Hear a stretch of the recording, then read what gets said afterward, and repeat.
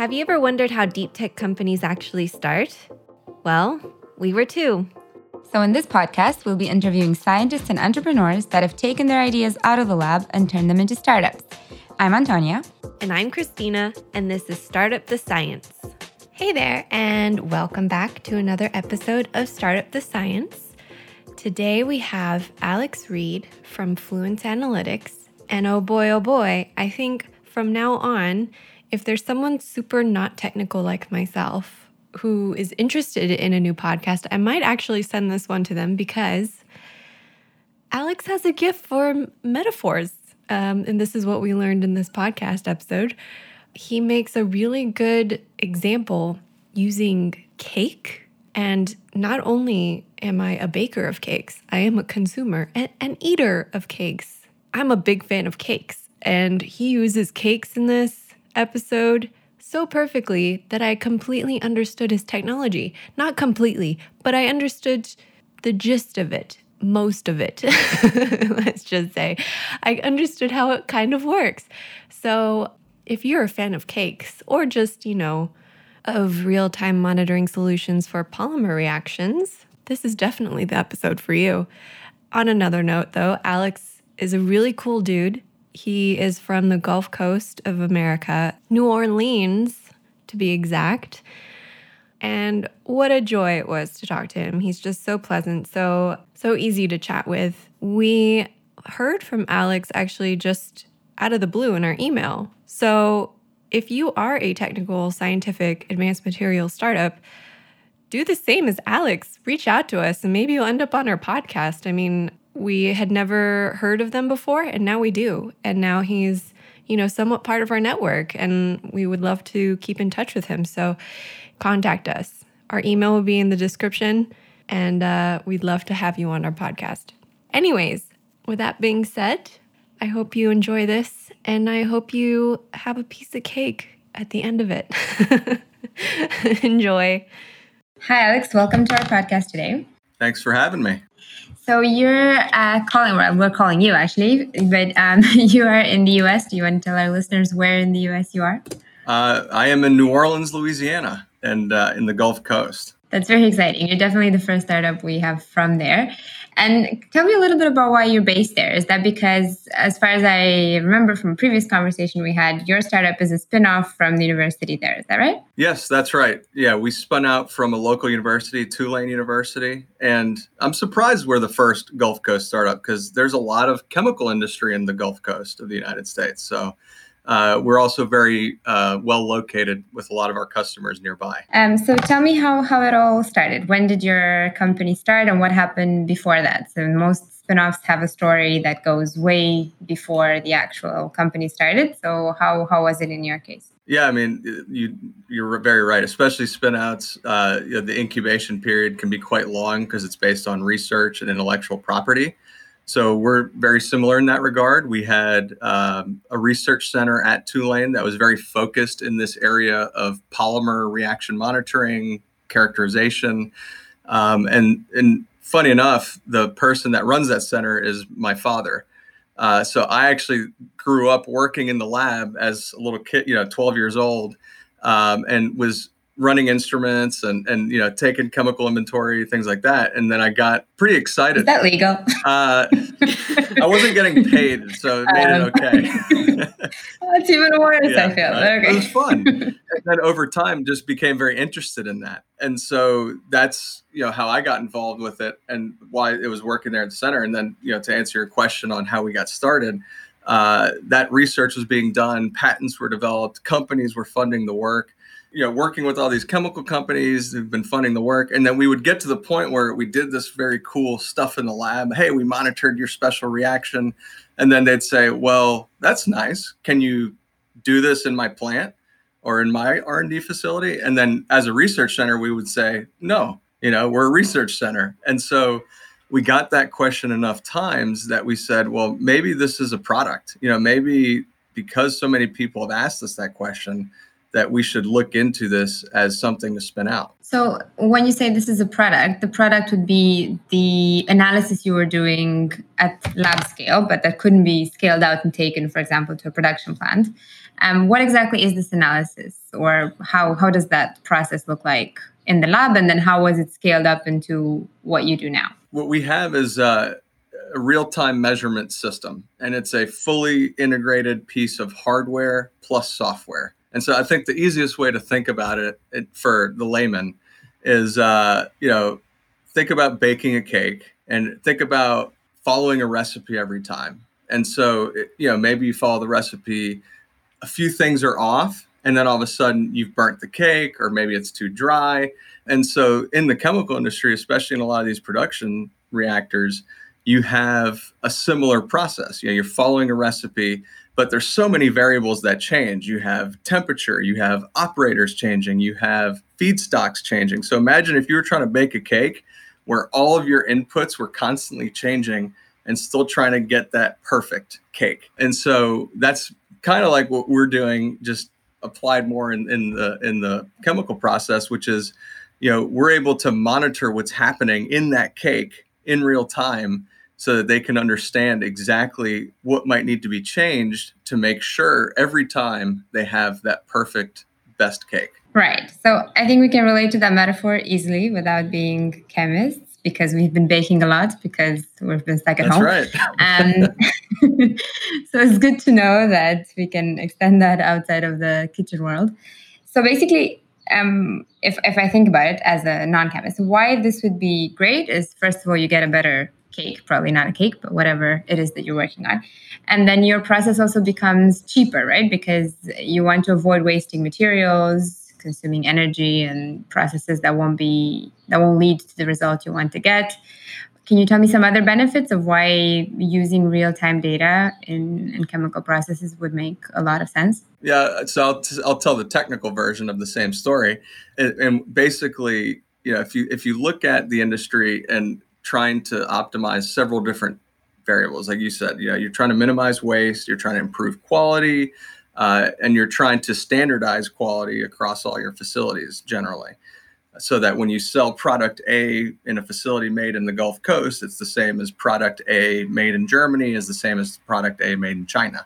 Having that understanding in real time of what you're making and being able to control it gives you the ability to optimize all of those variables. And so for us, that was the big driver is, can you reduce cost? Can you reduce waste? And then future stuff would be, because you have this real-time information, can you make polymers that you've never made before? Because you have this, a lot of these more complex chemistries, you need better control to make these processes work well. So there's that enabling component of, could we enable a new class of materials by better control and monitoring? So in terms of what your product does, the hardware together with the software part, on the one hand, it gives you real-time data about the process you're doing, right? And the characteristics of the materials you're using. Does it also give you some guidance into what you could be doing to improve it? Or does it also give you, for example, the recipe of the cake? Does it tell you this is what you should do to get to this material? Does it do everything, or just some of these things? Are you sure you're not technical? No, but I've interviewed a lot of people by now. It's season 2, okay. So I feel like I can do it. Yeah. I asked that just because you exactly understood where the future value of this technology is. So there's the short-term value, which is we could actually potentially save companies millions of dollars per reactor just to improve what's already there, like I talked about before. But what you're saying is, okay, what if we can actually tell them how to control it? Right now, we would give them a tool that gives an operator or a plant engineer the ability to optimize control. But we've already done some algorithms in the lab at just lab scale. We haven't gone full scale, where we have controlled reactions based on our data directly. So we actually typed in a property we wanted and controlled it to that property very specifically. And we actually did it with 3 different properties at the same time. And so that we think could be very powerful. Like you said, can we tell them how to control, do it ourselves, and then maybe even give them that recipe once it's built? So if you could do all that, that sounds almost like automation of materials. So then do we even need people in the lab anymore? Or can we just press a button as the non-technical people that we are and say, I want some graphene and put in some carbon and get some graphene? Always the question, right? When you talk about automation, there's always the concern about jobs and people, where they fit in. I think the way we look at it is this is enabling humans to do their job better. I don't foresee in the short term that all the research side and a lot of the operations side is going to be completely autonomous for a number of reasons.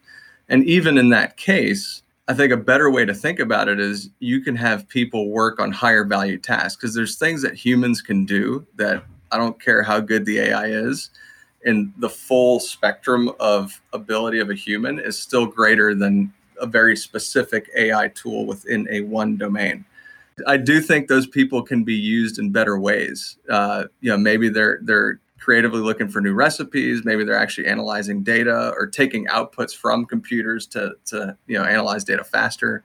So I don't think it's going to eliminate everyone's jobs, but there will be disruption and people will need to be trained in different skills. Right. Maybe people can make more elaborate cakes and the very basic ingredients of a cake can be made this way. You love that example. I just really like it. It's very understandable, easy to follow. I can go with it anywhere.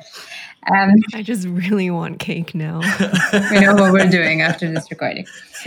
So let's talk about some examples maybe. So from the years of experience that you have now working with different clients, I'd imagine different industries, do you have some exciting examples of projects that have been developed using your product? Yeah, I'll give the first one, which was with a company called Nalco. So they were one of those companies that asked us, could you do this in our plant?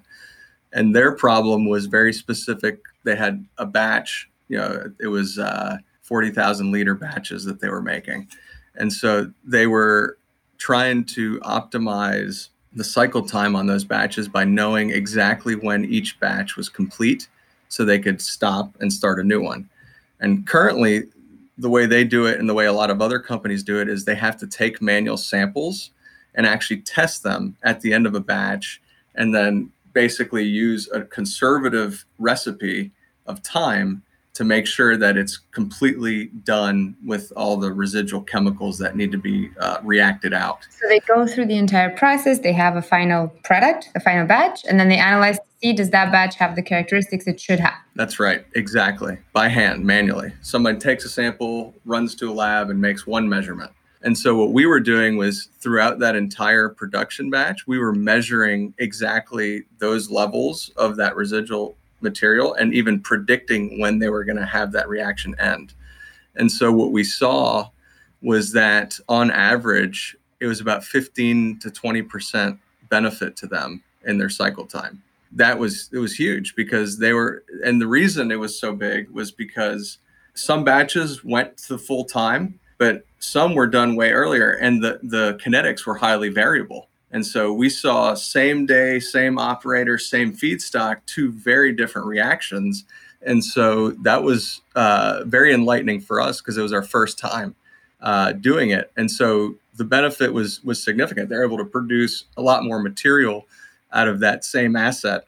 So that's a very clear example, like we were talking about earlier, how you save costs and time, which translates directly to dollars. Yeah, that sounds very good. And I don't understand exactly why a company wouldn't do it. So maybe let's talk about that for a second. Are there still lots of companies, especially large companies, that are not using some sort of automation, some sort of AI in their chemical processes to improve the speed and the efficiency of what they're doing?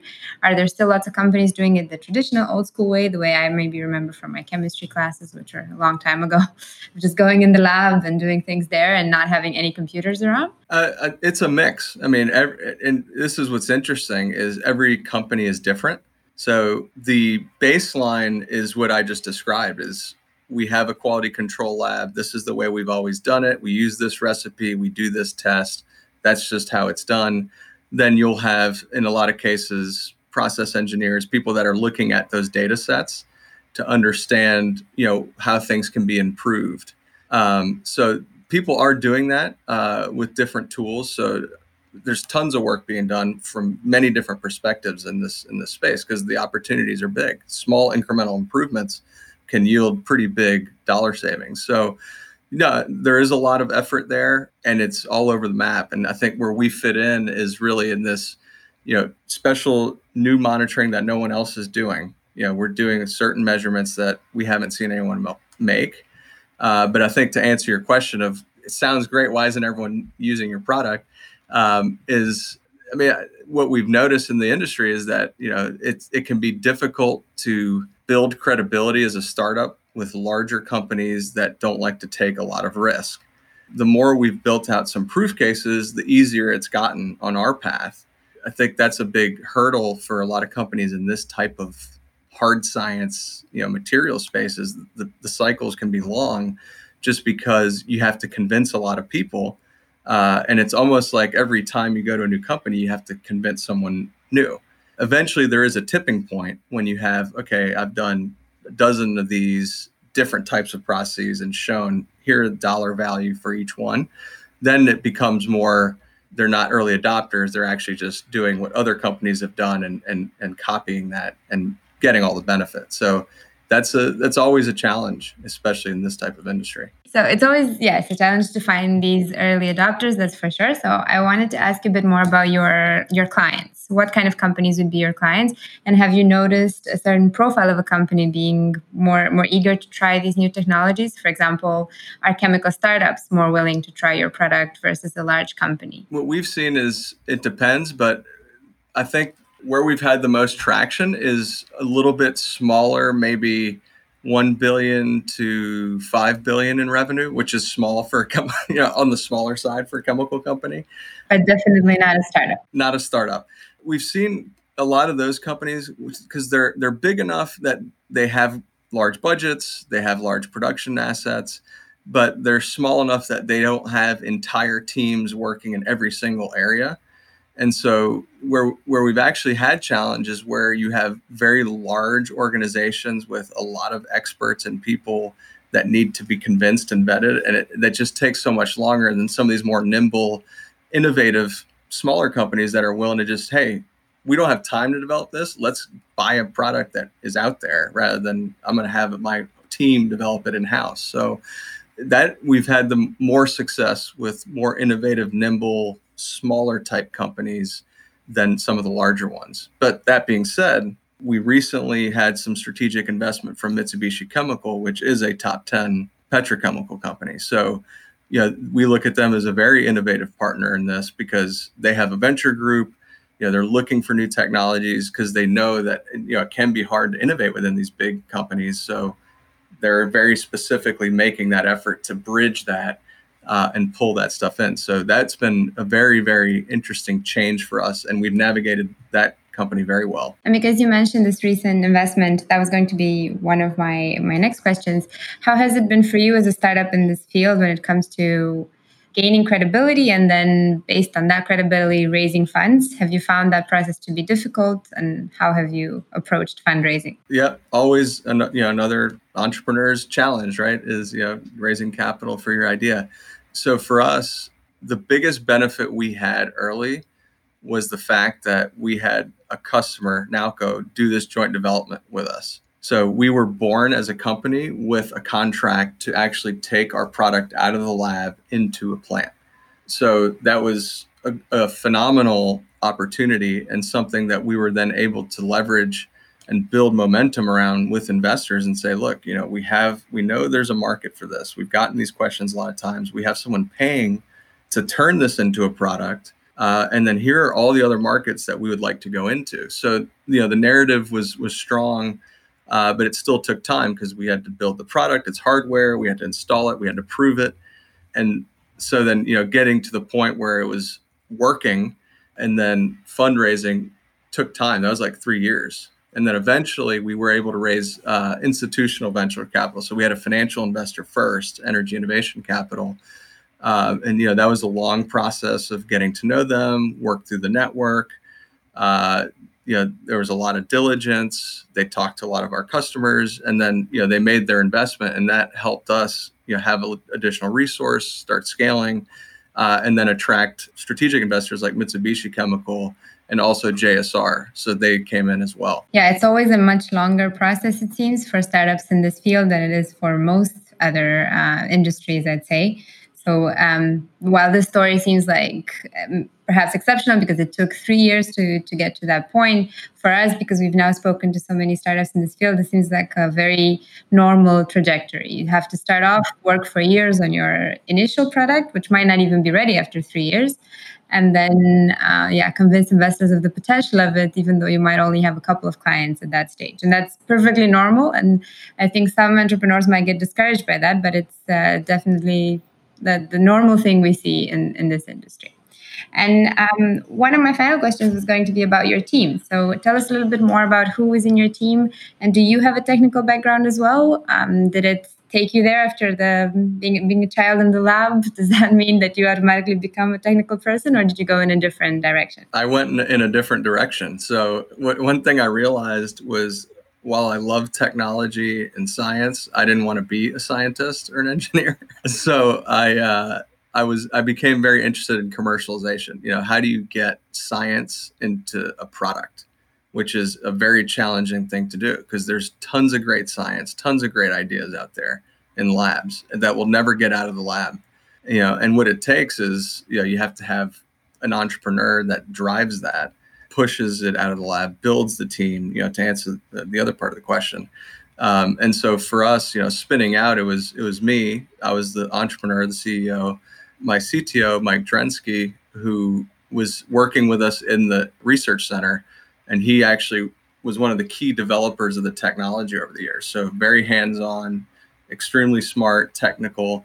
And so that was a very good partnership. So we were the two people full-time in the business. And then my dad was our scientific officer. So, new algorithms, analysis development, he was involved as a consultant. He's still a faculty member. And then the last key component to this founding team is someone with experience. Because to be honest, this is funny. When we were first talking about spinning the company out, I went to Mike and my dad was like, we instead of licensing this out, why don't we do it ourselves? And they were like, my dad was like, I don't think what are you talking about? What does that mean? I was like, I don't know. I'll figure it out. And so, at the time, I didn't really know what I was getting into, but was very fortunate to have some great mentors. So that last piece was our chairman, Bill Bottoms, who's a Silicon Valley guy. He's based out there he's done venture capital. He's run large technology companies. So, with his guidance, me as a first-time entrepreneur, I was able to make less mistakes. I made tons of mistakes, but was still able to make a lot less because you benefit from someone else's experience. So that's probably the single biggest piece of advice I give entrepreneurs is like, find someone who's done this successfully a couple times and learn as much as you can from them, because your cycles will accelerate tremendously. Otherwise, you have to make every single mistake to get to that point. So that makes sense, especially if you're a first-time entrepreneur, to find someone that has done it before. So a dream team would be a very smart CTO, a slightly crazier business person who says, let's do it. I don't know how, but we'll just figure it out. A scientist that says, I don't know if this is a good idea, but is very strong in the science department. And then hopefully a mentor or two that have done it before, that can bring you back to earth and tell you how it should really be. Yeah, and I think that formula works. If you look at companies that spin out of research, you have to have that business plus science and then experience somewhere in there. I mean, you can sub someone in as the CEO with experience too. Mm-hmm. But we just didn't have that available. In New Orleans, there wasn't a lot of people that said, "Oh, I'll come start this company with you." It's like, well, we'll do it and learn.